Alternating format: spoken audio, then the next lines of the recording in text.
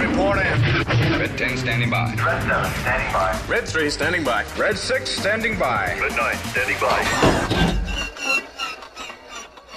Here we go.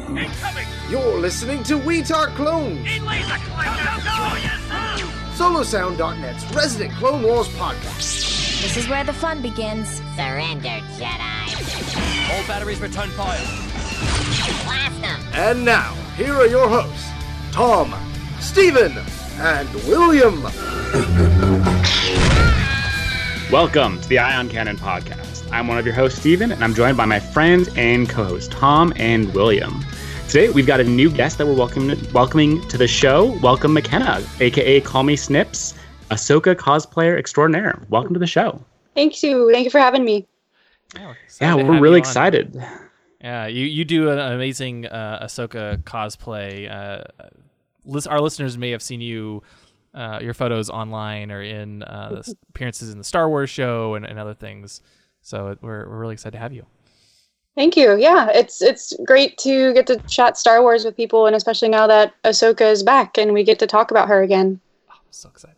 Ahsoka's back. Yeah. So fun. So fun to have her back. So today we're talking about Season 7, Episode 5 of the Clone Wars, titled Gone with a Trace, which kicks off, of course, is it the first Ahsoka arc of the Clone Wars Season 7? Yes. I would. Yes. Yeah, and I would imagine it's the only arc. Well, her. I wasn't sure. She's in Siege of Mandalore, but Yes. Right. yeah. She should appear in all remaining episodes, I think. Yeah. So As far that's as we know, exciting. I think that's about right. So I'm excited. We get lots of Ahsoka. Finally, it's been a long wait. What, seven years at this point? It's been way too long. Yeah, it's been a while.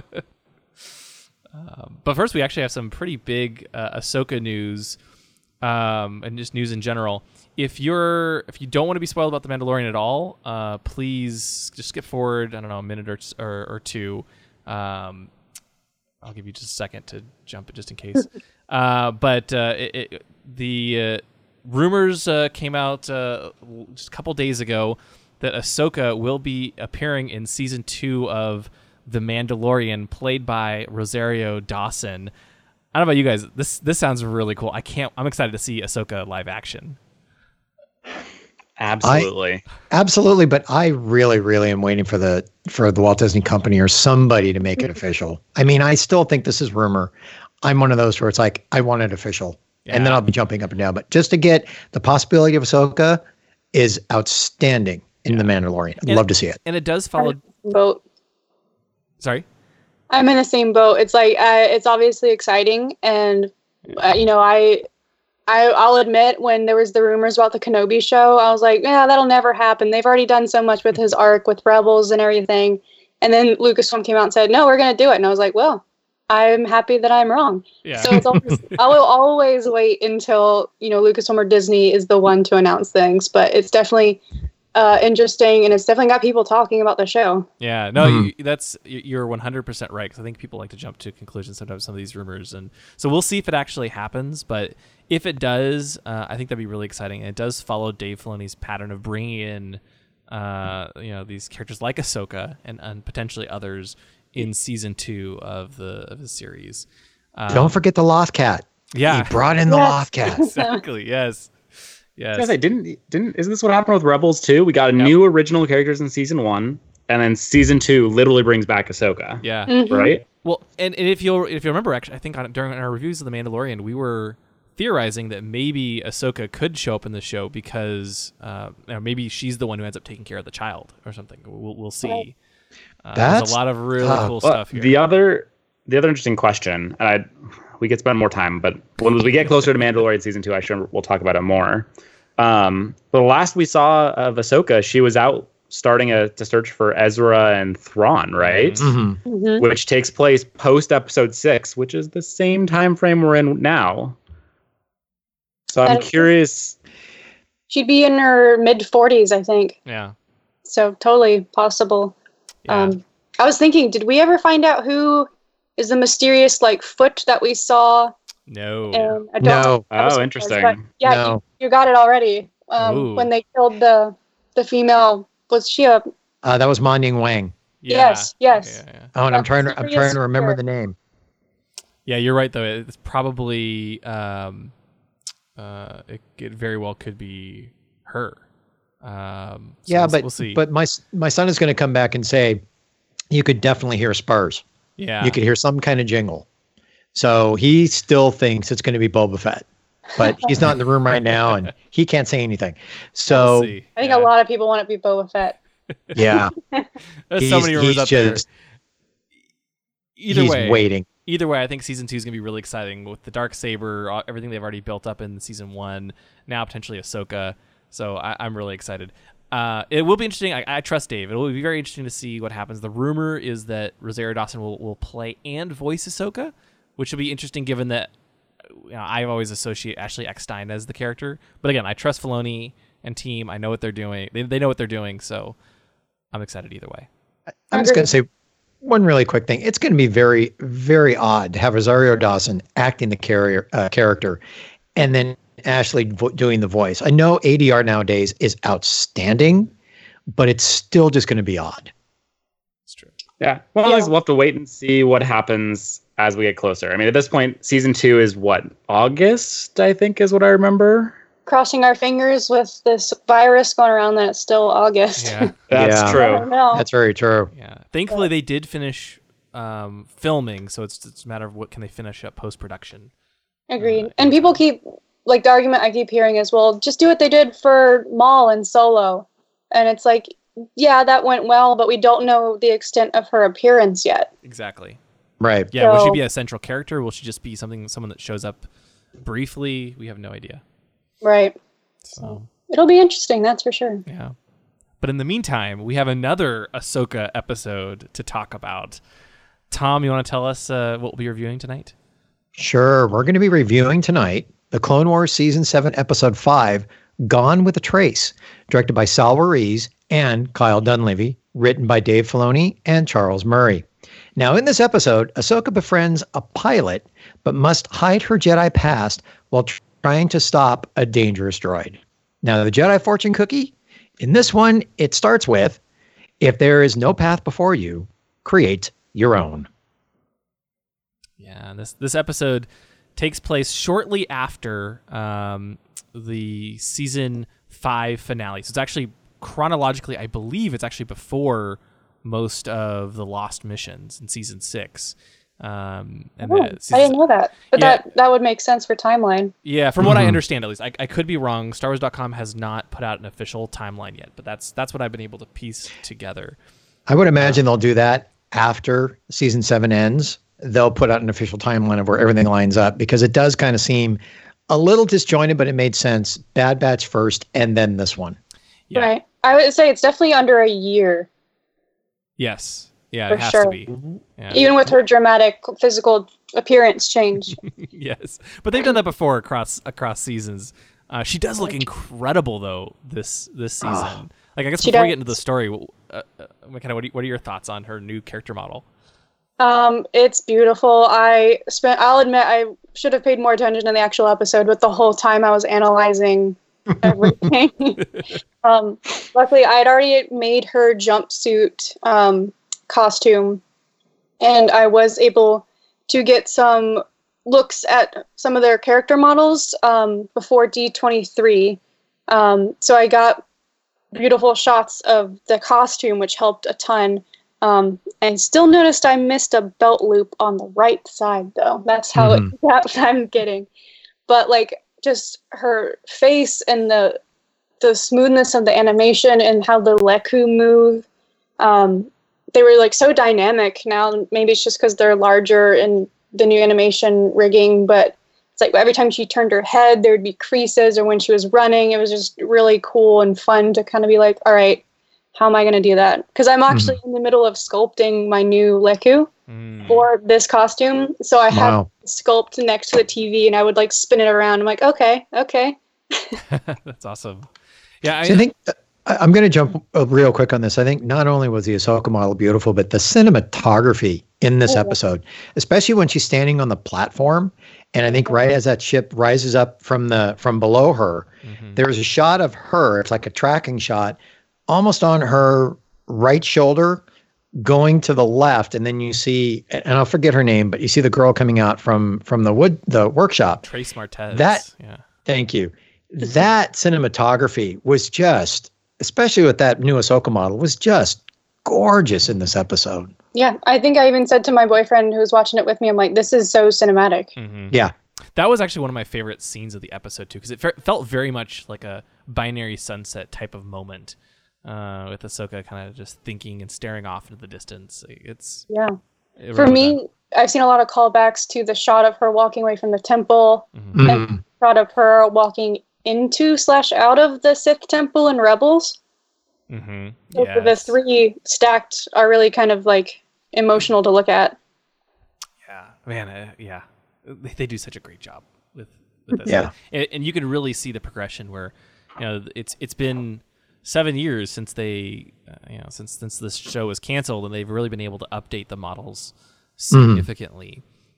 We saw some of the the improvements in the Bad Batch, but it seems like it's taken an even bigger leap here. It's really well done. But the one thing about this episode that really made it grounded, you could still hear the John Williams Ahsoka theme. Yes. John Williams themes and Ahsoka's theme. Yeah, it's like, I love it.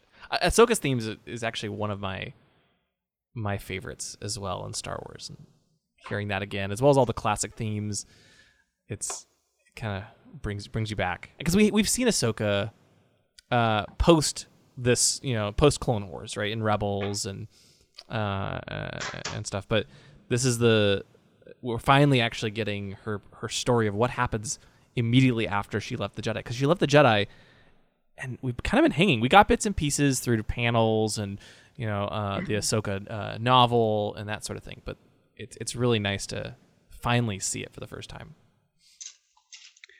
Yeah, it's almost weird going so far back. Because this takes place even before the Bad Batch episodes, right? I would think so. Yeah, I wonder if they are one of those things where it's like the same time and place as Bad Batch, but Ahsoka's just over on Coruscant while they're running around in the Outer Rim. Because it's close to the... Well, I know that the later episodes will definitely overlap with Revenge of the Sith. Mm-hmm.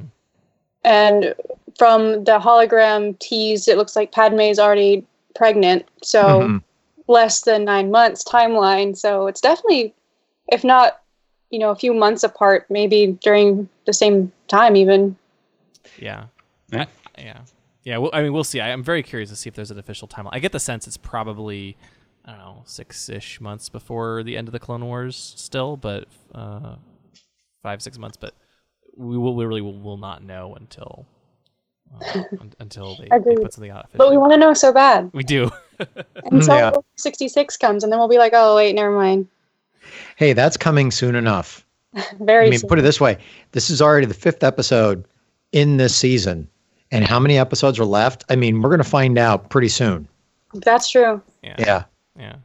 Speaking of throwbacks, though, this episode actually, the whole episode is set in the Coruscant underworld on level 1313, which, as you may remember, was originally going to be this big cross-media tie-in with the Star Wars 1313 video game and a series that was supposed to be, the Underworld series was supposed to be set on level 1313. And so it's really fun to finally get a glimpse of that level of Coruscant. I will say it's pretty cool how consistent it's been throughout, because as you mentioned, we have to go so far back to the point where this was all still a thing. Because this was, we'd seen the demo for 1313 at Celebration, which takes place in one of these kind of super large transit tubes, I guess is what I would call it. I'm actually not sure. We saw it in the 1313 test footage that got released or leaked or whatever the right word is a couple months ago. Mm-hmm. And now we get to see it here. And they all look like you could take it, like Ahsoka could walk out of Clone Wars into a shot of the 1313 test footage, and it all looks like it's the same location with the same kind of look and feel and kind of seediness, and it's just really cool. It makes me sad we didn't ever get that as an actual series. or Well, look at event. it this way. We have 3 more episodes of this where it's going to be taking place on level 1313. You'll get a feel for what the game may have been like without the actual gameplay. True. That's true. Very true. And maybe now that they've got more of a footing and understanding for their live action with Mandalorian, who knows, maybe they'll give it another shot one day with 1313. Wouldn't that be cool? Because they had, 100 scripts written, I think? Wow. So, yeah, it'd be cool if they could revisit that someday. But for Yeah, now, Yeah, in some we cases you can still say have- never say never. We You still never have know. The Mandalorian. Yeah, We have Kenobi we're back coming talking up. about Clone So- Wars. exactly. Yeah. Yeah. We never thought this would happen. Honestly, I didn't think it would happen. It's still hard to believe. Like, we have new Ahsoka episodes, and even though it's here, it's still almost like, wow. I remember walking into the panel at San Diego when they announced it, and that was the farthest thing from my mind was what was going to happen. So it was crazy. Yeah. Well, McKenna, I got a question for you. What did you think of Ahsoka's new outfit in this episode? From a practical standpoint, I'd love it because it's got sleeves and it's got pockets, which is something Ahsoka never usually gets. But I think it's really cool to see her in something, not that her normal attire was very like typical Jedi, but it switched up her whole like color palette as well. So it was really nice to kind of see her in a different light, literally in a different outfit. And to see like what, this girl who's in a lot of ways very sheltered from living in the temple, like then you throw her onto the streets and pretty rough streets, and she has to figure out like, how am I going to blend in? And Right. That's what her decision was, to blend in, is to go, I guess, kind of undercover as a mechanic. So I'm like, that's actually pretty smart. I'm not sure what I would do, but it's definitely a practical choice. Mm-hmm. It made her feel more, I would say more adult, even though it was kind of like not, when you take a look at who she was hanging out with, you could tell that they're all still on like the kid level, but she still looked like she was more adult in this case. And also you did get the feeling of, even when she was in the shop, she's like, I don't know what I'm doing here. So Yeah. There was like a deep sadness that we haven't really seen in her before, which, I kind of hurts because I feel for her. But it's definitely interesting to see how she's going to handle the very emotional stuff that we know is coming, and how she goes from such high emotional peaks to being like the very calm, tranquil person she is in Rebels. Yeah, you bring up a good point, because for us, again, I think we've said this a couple times, but it's been 7 years since we saw Ahsoka leave the Jedi, and we've seen her go through so much since then, in Rebels and some of the books, etc. But for her, it's only been a couple days, a couple weeks since she left the Jedi and made this huge choice to go out on her own and leave everything she knew behind. Her master, her family, and she joined the Jedi and has been with them her entire life, and so everything's brand new. She doesn't really know how to live in the real world, and that's what's kind of neat about this episode, and I think this arc is that we get to see how Ahsoka deals with being on her own, not being part of the Jedi, and how she kind of deals with the real world, of the real galaxy. I would joke to my boyfriend that it was amazing how she was able to not use her powers, like for so much of the episode. Like when she was falling off with the bike, it's like, girl, just force jump up, but she can't. Like she knows she can't, so it's literally, she has to learn how to physically handle herself too without that kind of gift of the Force. Mm-hmm. Yeah, that was another thing that I thought was really fascinating, is because having just been playing like Jedi Fallen Order and everything, in that game, the Force is something that's dangerous, right? If you use it, people will come after you. And I had to for a second, I was like, oh, she doesn't want to let anyone know she's a Jedi so they don't come after her. I'm like, wait, hold on, this is still Coruscant, it's still the Galactic Republic. It's safe, but to use the Force, but she doesn't want to use the Force because she doesn't want to reveal that she's from higher up in Coruscant, and she's not one of these people in level 1313. It's more because of the not for fear of her own life necessarily, but more of a social reasoning, and probably just potentially the fact that she's not a Jedi anymore, and so she almost doesn't want to use those powers, Right. Or it's like, if someone says, well, if you're a Jedi, why are you down here and why aren't you with them? Kind of opens up that's like, oh, well, got framed for a bombing, got kicked out, had to do a trial, and then I left. It's like kind of painful to live through, again, I'd imagine. Yeah. So it's easier to ignore it. Yeah. Pretend like it never happened. Yeah.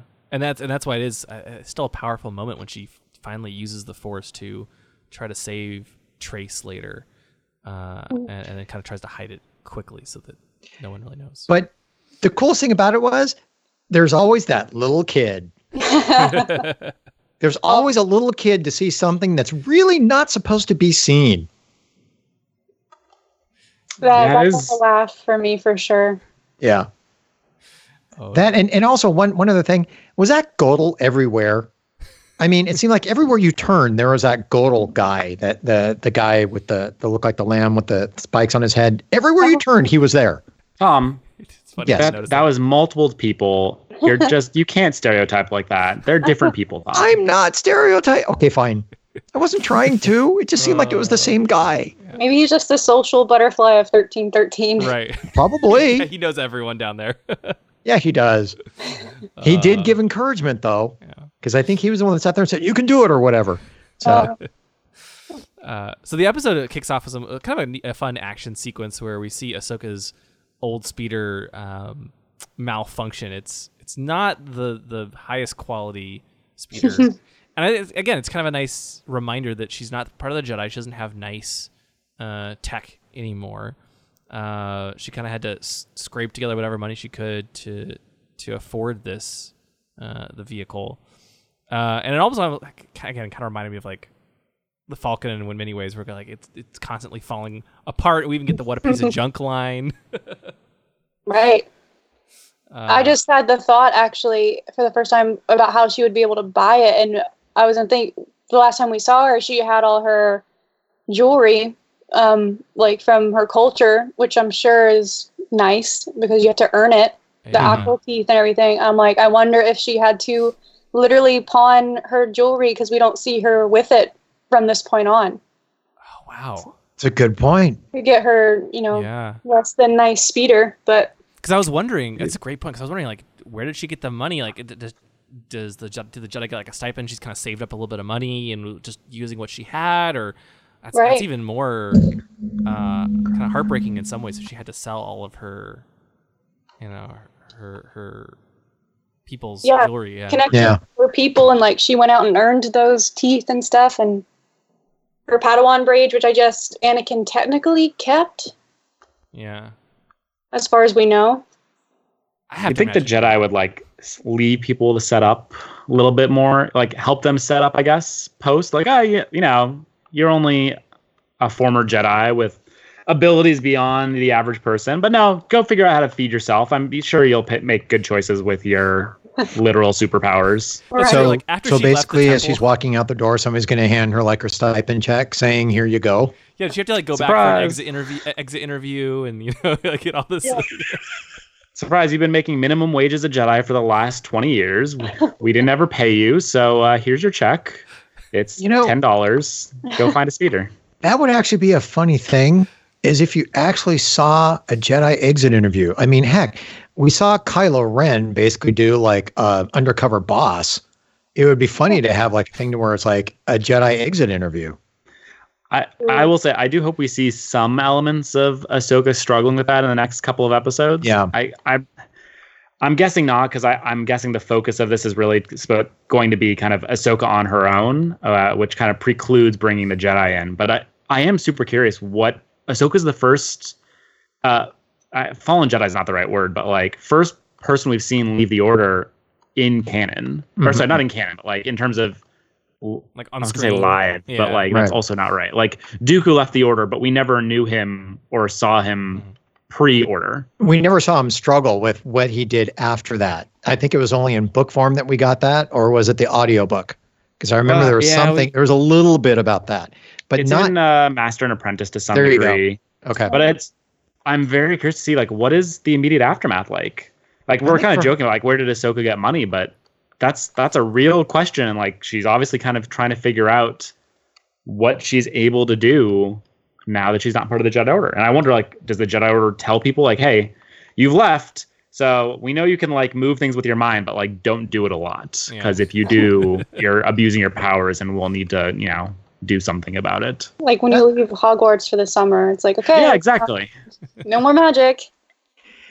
I think what's going to be fascinating is I think that you hit a point. I think she's going to be struggling a lot, really not to do a tell that she's a Jedi. I mean, even at this point, we saw in this she had to save Trace. She had to use the Force to bring that crawler back up. Mm-hmm. So it's going to be a back and forth of, she kept dodging the question, where are you from? Well, I'm from this. Mm-hmm. Then again, where are you from? Well, I'm from Topside. Well, Topside, it's a Jedi and the war and all this other stuff. And she did defend the Jedi. The Jedi didn't start this war.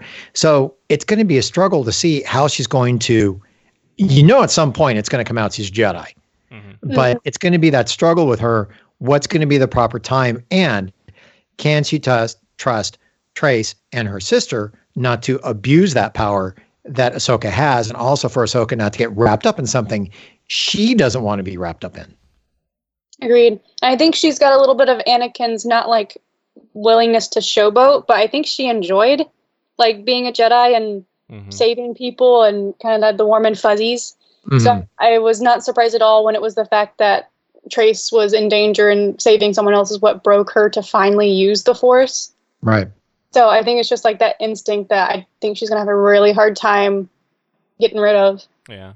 I think you're completely correct. It'll be very interesting to see how she deals with it. I think that's going to be the most exciting thing about this arc, is that we know the Siege of Mandalore is going to be the big, exciting, climactic moments. But this one, I suspect, is going to be a lot more of character development for Ahsoka. And even if the events aren't necessarily huge and of galactic importance, it'll be huge for Ahsoka as a character and what she learns and that sort of thing. And that's where I think... Because I think she's treating it like a fall from grace. Mm-hmm. Right.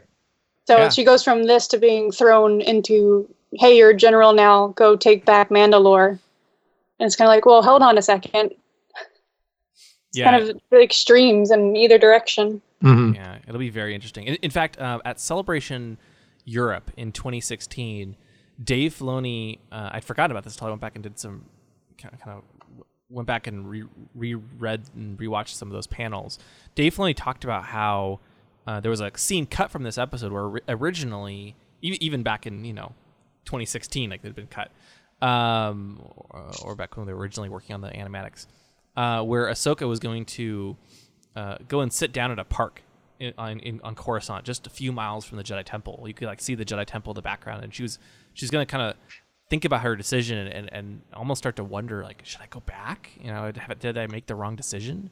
Oh yeah, I've seen some of the concept art for that. Yeah, it sounded really cool, and I guess ultimately it was cut probably for pacing or whatnot. I'm not really sure why, but it's too bad. That would have been I would have loved to have seen that.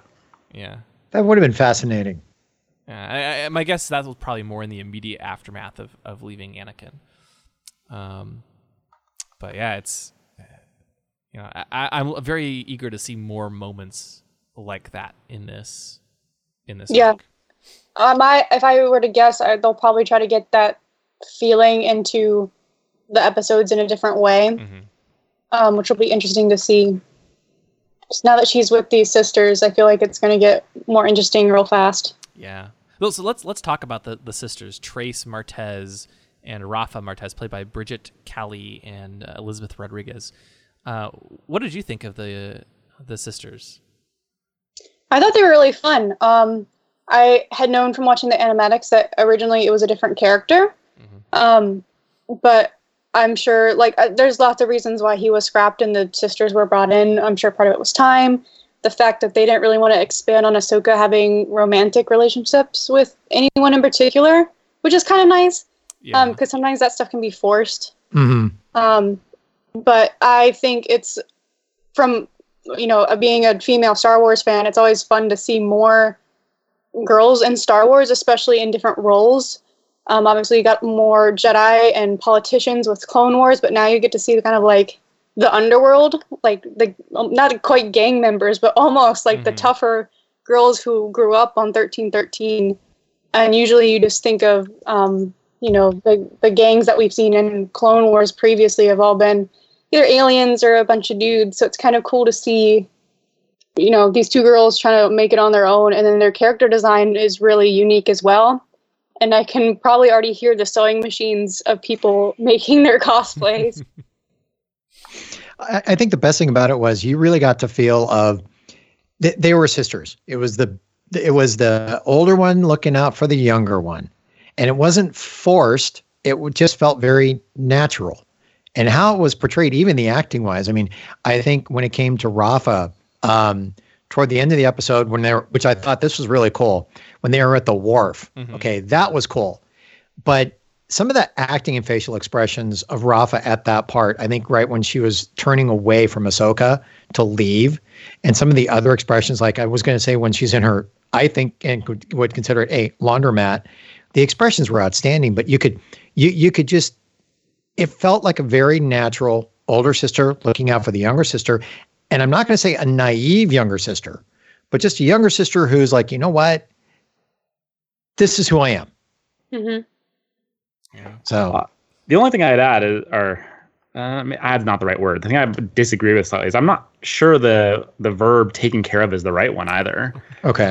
Because a lot of, at least especially this episode, and I'm curious if we'll see it more as we go forward, seems to kind of hinge around the fact that Rafa's maybe not making the best decisions necessarily. And I kind of like the moral ambiguity of like, well, on the one hand, we're on 1313 and, the two sisters have debt that they're trying to pay off. And, sometimes you got to do what you got to do for that. But it's, I like that. Out for her, but taking the wrong road to do so. Right.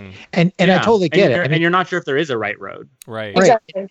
Right. And that's the funny thing is I get it because at the end, I hate jumping to the end right now because we're in the middle of the episode. But when she sold the droids, it's like, you know what? She had a point. Regardless if she was going to fix them or not, they were going to get fixed and they were going to get sold. Yeah. So either holding on to them or giving them up, or not, or not repairing them or repairing them, regardless, the same thing was going to happen. Yeah. And I really hate to say this. I would go with Rafa's opinion because also she made a little bit more money out of it, but regardless, it was going to happen anyway. Yeah. Right. Yeah. The episode is one of the interesting dynamics about this episode is that, Ahsoka's used to trying to do the right thing and being the hero and that sort of thing. And now she's getting this really interesting dilemma where she has these, maybe, these, I hesitate to call them friends, but maybe they become friends, right? That are a little more morally gray and are more involved in the underworld and kind of how Ahsoka has to deal with that because, she's not a Jedi anymore, but at the same time, that doesn't necessarily mean she's just going to turn to a life of crime and how does she deal with these sisters where, the Rafa is a little more immersed in that underworld where I think Trace tries to do the right thing and just do legitimate business as a mechanic. Rafa, she doesn't always make the best decisions and racks up a lot of debts and that sort of thing. It's a very interesting dynamic for Ahsoka to deal with. Definitely. It's like she can't compute it at first, but she knows she can't go around and forcing her idea of morals onto people. Yeah. Right. Yep.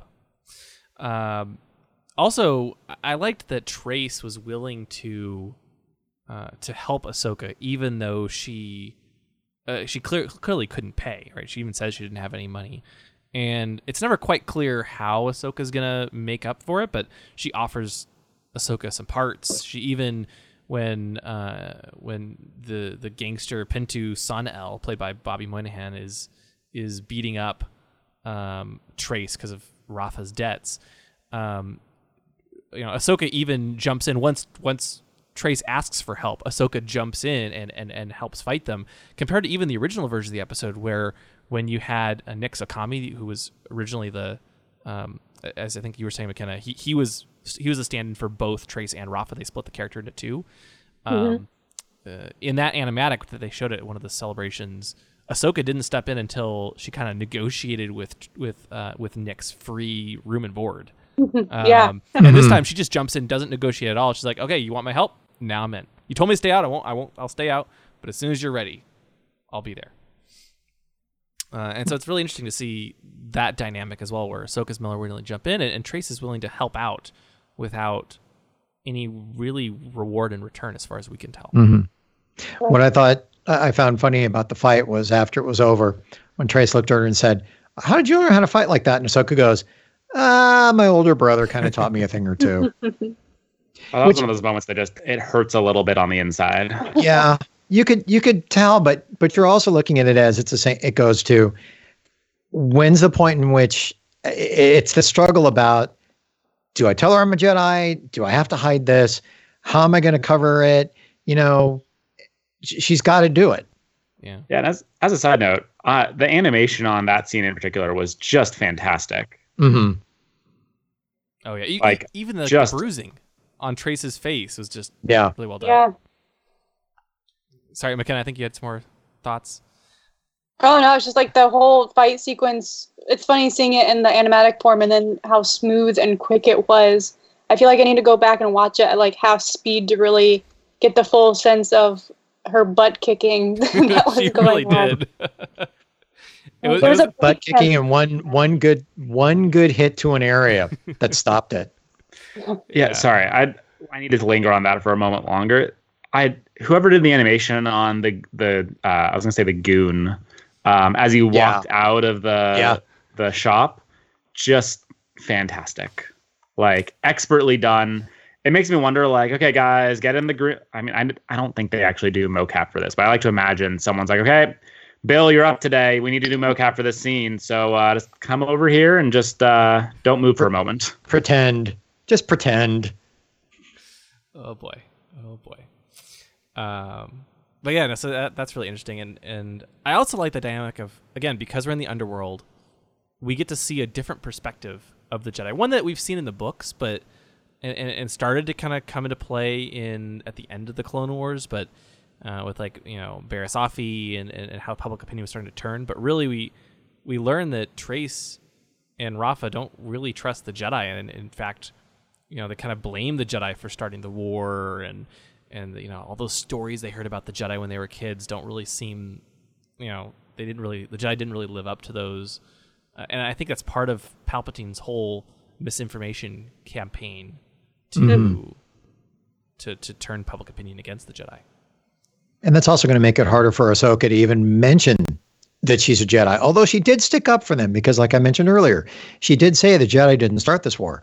But it's going to make it harder for her at moments when she wants to use the Force. She's going to have to make that judgment call. Do it or do I not do it? Mm-hmm. Like, what's the risk versus reward? Yeah. Mm-hmm. Yeah. I mean, I would look at it this way. If she were to do it, Trace may be more accepting than Rafa. That's how I look at it. Oh, for sure. Without a doubt. To speculate, I feel like the only way Rafa would be more willing to accept it is if Ahsoka was saving her in a similar way to Trace. Mm-hmm. Right. And on top of that, what's going to be in it for her? How can Rafa use Ahsoka to her advantage and take advantage of Ahsoka's abilities? And that is possibly going to push Ahsoka into that gray area again. Well, that reminded me too, in the trailer that they released just for episode 5, when I think it's Rafa who says, "You ever, wonder if the troubles may be you?" Mm-hmm. And I was like, oh, snap.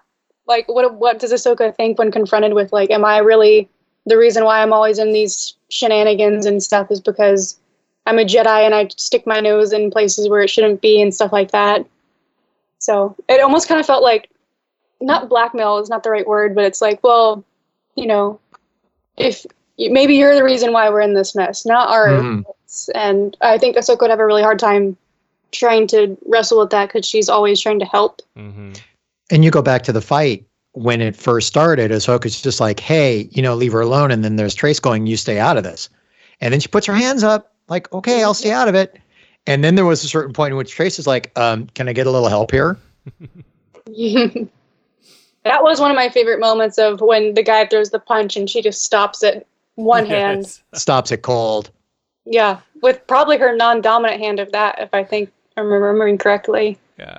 But that's pretty crazy. And Trace, like, I love the look on Trace and everyone else is like, what is going on? How do you know how to do this? You're incredibly good. So we moved to the laundromat for our first Star Wars laundromat. I think it's first. Yeah, they use washing machines just like we do.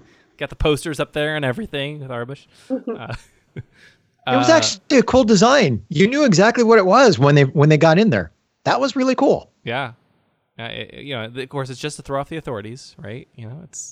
it's the facade. Yeah, I just had that moment. I'm like, wait, is this laundromat just a front for whatever they're doing? And I'm like, oh yeah, it is. 100%. Oh, it's great. It's great. But we were introduced to a Twi'lek customer named Locan, played by D. Bradley Baker, who I guess is looking for a custom droid, and Rafa, again, always looking to make some money, even if she doesn't really know how to do it, promises to build him one and assigns Trace and eventually Ahsoka to the task. And this is where, again, we had another nice moment with Ahsoka, because she's been fighting the war against the Separatists and the droid army for so long that we learned she actually has a distrust of droids. Not all droids. She knows that there are many droids that can be good, but I thought that was a really interesting layer to add to her character. Yeah, if you spend years with something shooting at you and then you're told to go build one, it's like, well, maybe you'll put this safeguard on it. Yeah. So, and that's another thing for her to have a hard time not talking about. Right, 'cause she can't tell anyone why she's worried about it or why she distrusts Right. droids.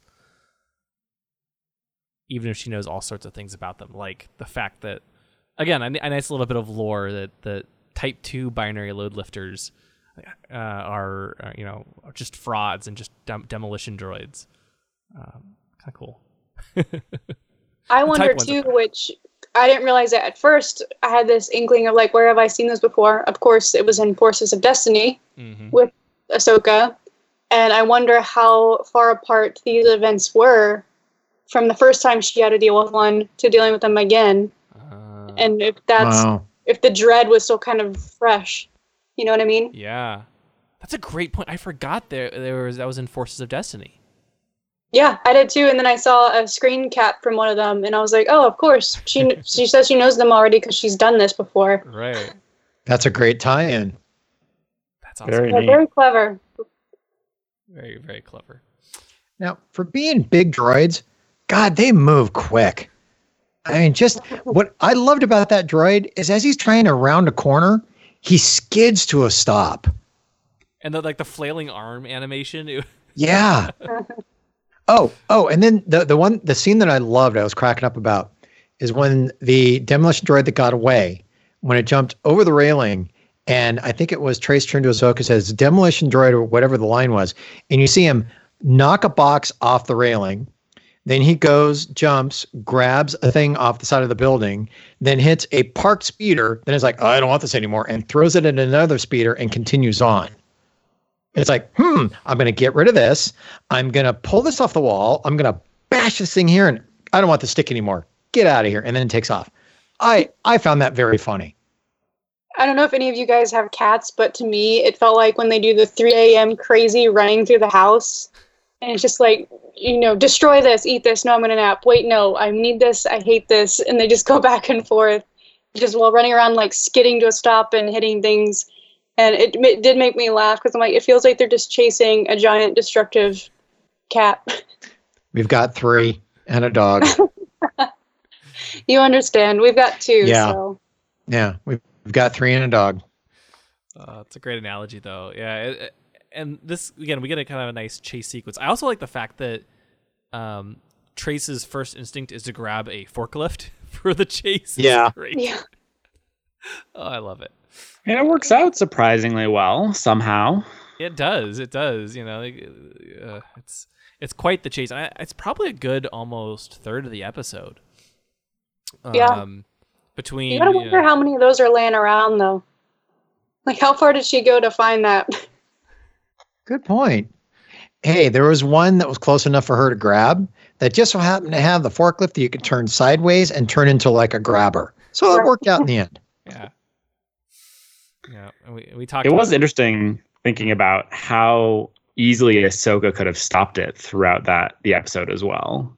Like there's especially when they've got it pinned up against the wall and it starts climbing upwards. The only thing I think I was like, Ahsoka, you just need to like you could do this very quickly. So even just use the force. A little force leap and then a flip and then you're good to go. Force leap, press the button, you're done. Yeah. Heck, she probably could have pressed it remotely, just like flipped it from a long ways away. Hey, look, if Mace Windu can from remotely behind a ray shield adjust some sliders to a proper code, she could do it with a button. Definitely. Yeah. But you see that, but then that gets back to her struggling about, does she really want to reveal herself to be a Jedi? Yeah. I think she doesn't want to, because as soon as she does that, all the sisters will look at her differently. Yeah. Everyone else will look at her differently. And right now she's trying to blend in. I don't think she wants.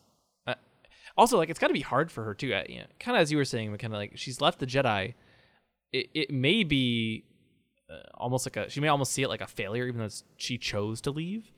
And then it's kind of like bringing back, like, as soon as she uses the Force, everyone's going to look at her as a Jedi, and she's going to be a Jedi again, even though she knows she's not. Interesting. But you see, that's also the funny thing, because everybody's going to think she's a Jedi because she has Force powers. They don't understand that she left the Jedi Order. So regardless, she knows she left the Order, but everybody else will always consider her a Jedi. Mm-hmm. Or even if they know she left, they would be like, well, why did you leave? Yeah. Like, live in a temple. You don't have to worry about finding food. Mm-hmm. Like you don't have to be down here. Right. Yeah. And that's another thing that hopefully in these next couple episodes we'll see is this is a time where she can actually have some friends outside of the Jedi Temple, or at least a friend. If somehow Trace ends up being a friend, well, we'll figure out the sister how it goes toward the end. But she'll actually have a friend other than the friend that she had within the temple, Barriss Offee, who basically tried to frame her. Yeah, I would say Barriss, not a great friend. No, not a fan. Look, it was one time. You never. Sometimes you just gotta give friends a little bit of leeway. It's okay. Yeah. It was one bombing. Just one. It's also gonna be really different too for Ahsoka, because as a Jedi, everyone listened to her, right? She said something. All the clones would obviously have to do what she said because she's the general, and even if they didn't, I'm sure the general population of the galaxy were kind of look up to her with a lot of respect. And in this episode, for maybe the first time that I'm thinking about it back through this series, Ahsoka has some suggestions, some valid ones. Like, let's dismantle these droids, because they're going to cause big problems. Even if they have a restraining bolt, they could fall off. Who knows what's going to happen? And Rafa, and especially, just like completely refuses, and even it's like, you don't know what you're talking about. You're new here. What I say goes. And oh yeah, when she was putting her finger in Ahsoka's face, the look on Ahsoka's face, I was like, "Girl, you don't want to do that." Exactly. You'd almost see like Ahsoka's eye twitching from the restraint. Just one good Force push. Yeah. Right. There is a really nice wharf over here. Would you like to meet the water? I can actually make you really quick. You want to go for a swim? Yeah, go first. I tell you, that still comes back to me to see that wharf in there. That was pretty cool. Never expected that inside. If it is on level 1313, never expected that deep within the planet. Yeah, it's definitely a cool environment that you don't really get to see much of in Star Wars. Yeah.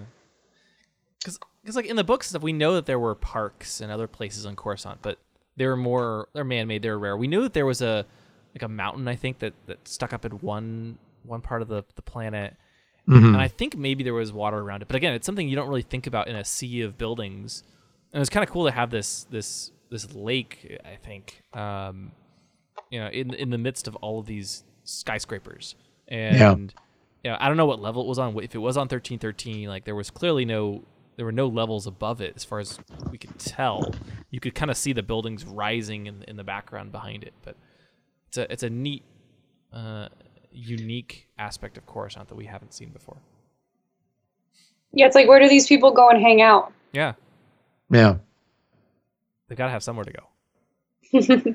Go on their vacations, go do a little boating, Now, were those boats actually on water, or were they hovering above water? That's the question. Oh yeah, Star Wars boats. Yeah.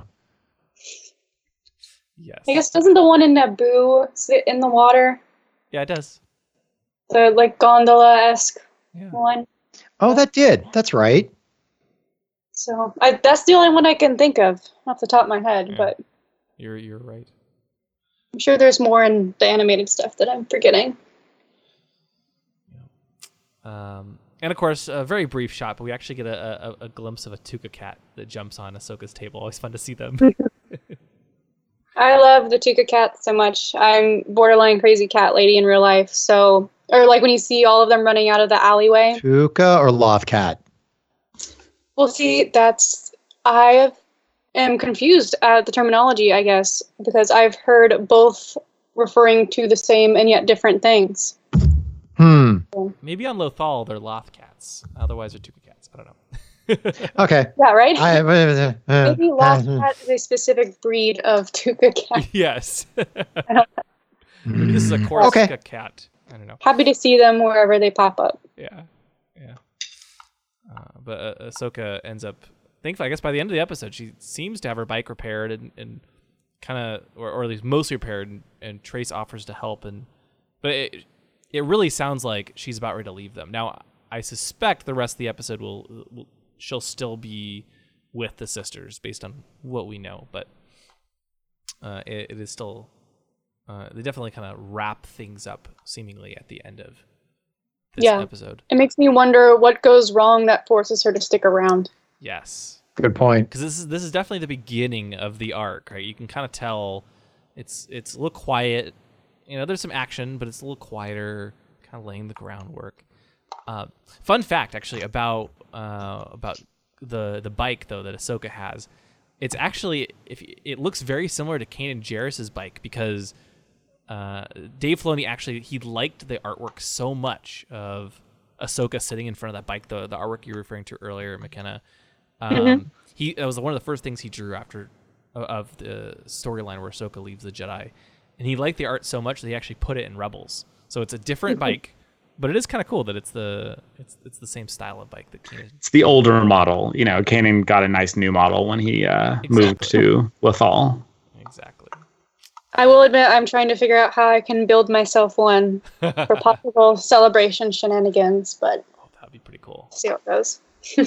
Build it on top of a Segway, maybe? Something like that. Something that would be interesting. They'd let me in the door with. You never know. Oh boy, yeah. This was it was a really. I thought it was an interesting episode overall. I'm very. Unfortunately, unlike with the Bad Batch, we never saw these episodes completed. We only had bits and pieces.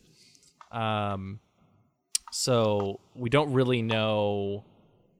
We don't really know much about the changes that were made. We do know that again, Nix was changed to be Trace and Rafa, and I'm very intrigued by how much the storyline may have, or how many edits they had to make to the episode in order to separate the characters, because a lot of the scenes, like the fight scene, was very similar, at least based on the animatic. But obviously there are certainly scenes where you have both characters, and they may have required bigger, more substantial changes there. So fascinating to see.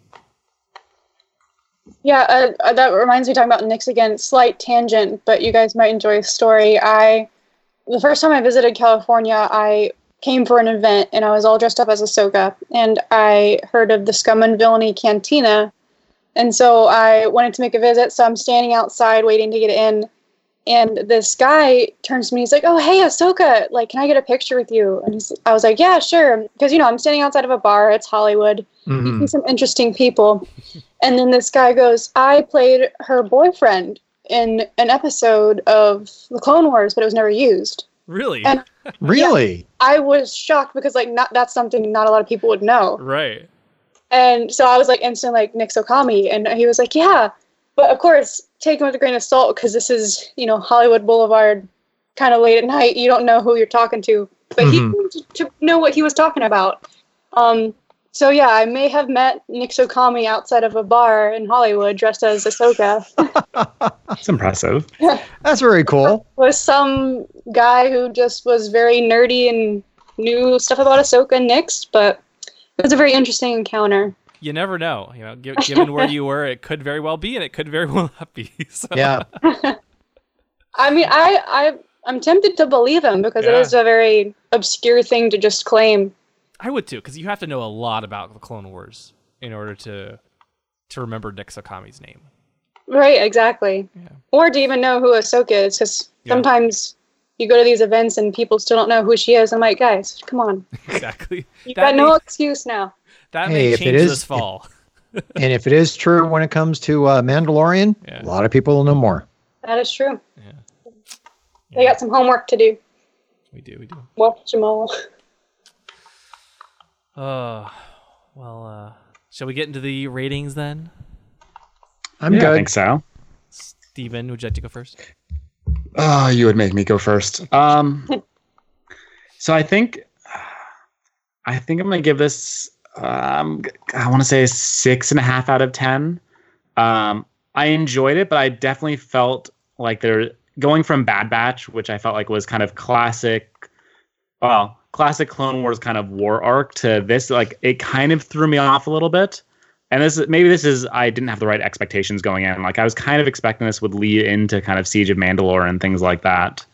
And so I went in expecting kind of a more epic story, I guess. And I was a little bit thrown off by an Ahsoka arc that was like immediately post leaving the Jedi. It just kind of threw me, I guess. Still a good episode, and I have hopes for where it'll go. And I actually liked it a lot more as we talked about it, I think, than actually watching it, oddly enough. So I'll give it a 6.5 Womp Rats out of 10. And as for we were talking about the Tuga Cat or the Loth Cat, whatever it might have been. And you see, the reason is the 1313 is a really, really bad Womp Rat infestation. They're just all over the place. So they bring in the Loth Cats and call them Tuga Cats. You got to control them somehow, and you can't always call an exterminator. So you just kind of let loose some Loth Cats and rely on them to do the work. Fascinating. Tom? Poor Womp Rats. Well, what are you going to do to them, Tom? Why don't you go next? Okay. I was hoping you'd say that. Well, I feel bad because I love this episode. I gave this episode an 8. I really think, and I know this, the hardest thing about this is, I think for everything I have done so far for these 5 episodes, it's always been a high score. And it's going to be hard with each episode to go higher because, you're starting so high already. But I really enjoyed this episode because I really love the exploration of Ahsoka and how it started out in this episode. I am really looking forward to seeing how the next 3 episodes are going to keep her going by way of this exploration of her inner turmoil, outer self, all this other stuff. But I'm giving this an 8 because I thought this was really solid. And it was a fun episode. My 8 Womp Rats. See, here's the thing. The reason why that one binary load lifter went haywire is because inside of it were actually 8 Womp Rats. And because these guys were so mad at me torturing them for so long, they decided to take it out on level 1313 since they can't get to me because they're animated. So anyway, these 8 Womp Rats were the responsible party of taking that binary load lifter and destroying that part of 1313. There you go. Very nice. Thank you. Okay. I think I'll give this one. I really enjoyed this episode. First of all, it's so great to see Ahsoka back. I love having Ahsoka back. She's one of the best characters, probably the best character to come out of the Clone Wars, and one of the best Star Wars characters in recent memory. She's fantastic. So I was really excited to have Ahsoka back. And I think kind of like you, Steven, it's not as, again, these events are not gonna, they're not changing galactic history. It's not a huge, cataclysmic event type of thing. It's not gonna be like Siege of Mandalore, but I love how it takes a closer look at Ahsoka's character and how she's dealing with the aftermath of leaving the Jedi. And I still think we're very early in this journey. This is a 4-episode arc where we're going to get more into Ahsoka's head and learn what she's thinking and how she deals with leaving the Jedi and being in the real world. And so I think that's really interesting. This is going to be a character development episode. It's arc. It's not going to be purely, big. I would say like the Bad Batch was more action. This is more character development. And then the third one is just going to be like, massive, probably a massive finale where we actually get the Mandalorians again and Darksaber, and Ahsoka's back with the clone troopers and all that kind of stuff, right? But this one is more getting in Ahsoka's head. And so I think the story itself of, Ahsoka goes under the 1313, meets a mechanic, needs to repair her speeder, and then, they kind of chase after this droid that's gone rogue. It's the droid going rogue, yeah, it's fine, right? It's great, but that's really the backdrop for Ahsoka's character development. And I think that's going to get even more exciting. This is part 1 of 4. We're still in the prologue, really, of this story. And so from that standpoint, I think I'll give it 7.5 Womp Rats. But I really enjoyed it, and I can't wait to see where the arc continues from here. And my 7.5 Womp Rats, they actually work at the laundromat helping to keep things running. So That's a good one. That's a good one.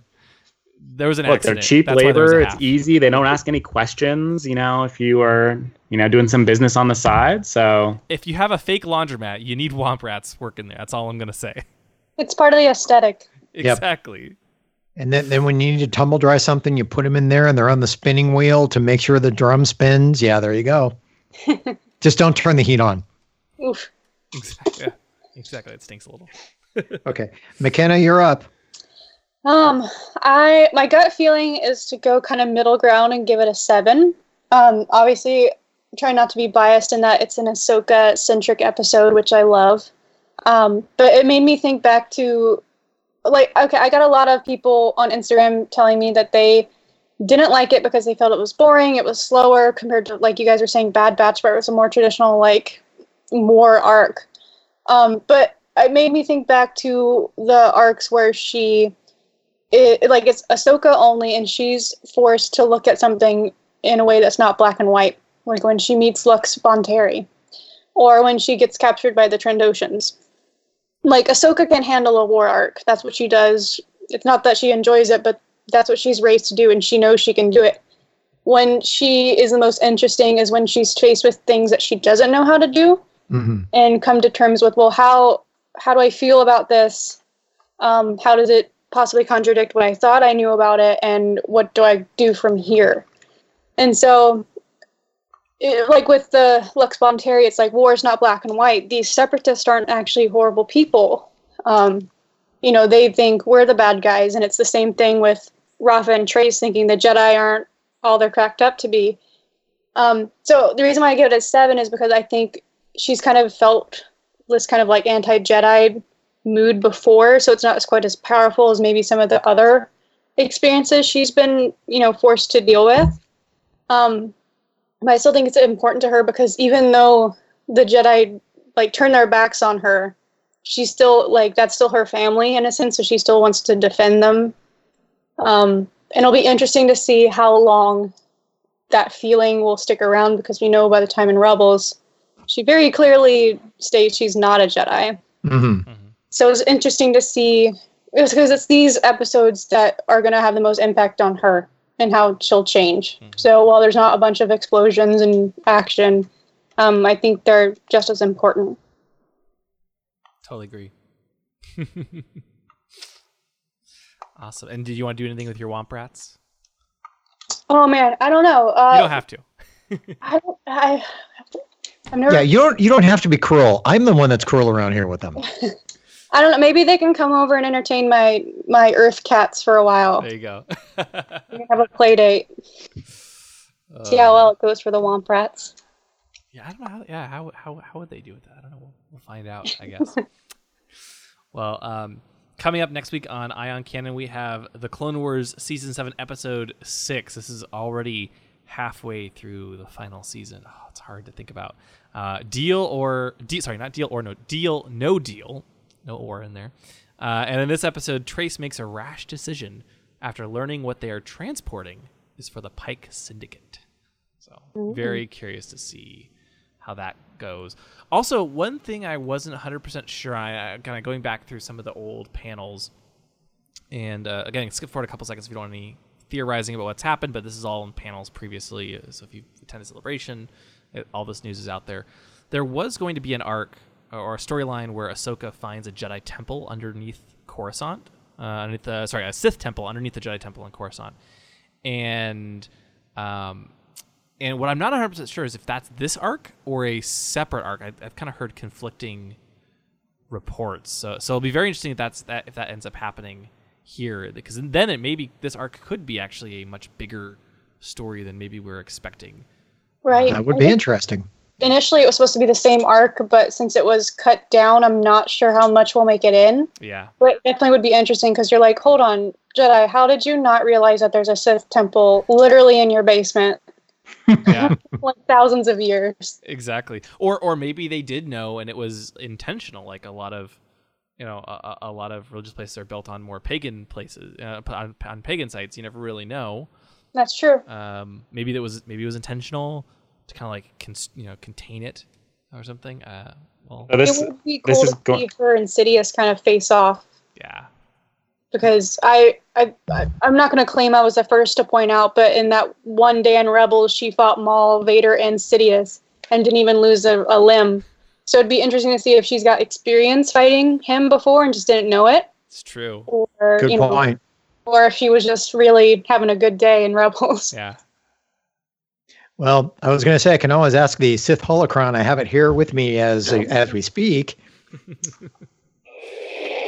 There you go. Oh man. So, anyway, we'll get back to the show. Anyway, well, and with that, McKenna, we'd like to thank you for joining us this week. It was really fun to have you on the podcast. Yeah, thank you. It's fun to be back talking about Clone Wars and Ahsoka. It was nice having you on. Do you want to, for those who are maybe aren't familiar with you, do you want to tell them where they can follow you if they're curious to see more of your work? Yeah, I'm mostly on Instagram at callmesnips. I do have a Twitter. I'm still trying to learn the Twitter, so I'm not as active on there. But I'm trying to be. But that's where I mostly post. It's pretty great. How many different Ahsoka outfits do you have at this point? Good question. Let's see. I have traditional Clone Wars. I have her slave disguise. I have Mortis.